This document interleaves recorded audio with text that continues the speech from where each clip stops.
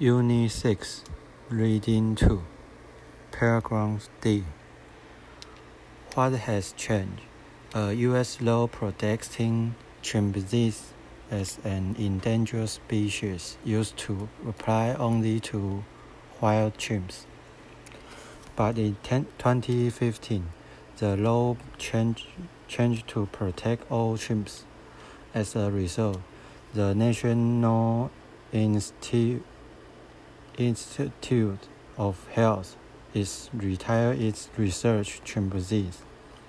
To help with the change, specially designed places like Chimp Haven are open their door to their great apes. Unit 6, Reading 2, Paragraph B. The younger chimps run around and play on the grass. The older chimps are less active. Some suffer from illness like heart disease. However, both the old and the young chimps have one thing in common.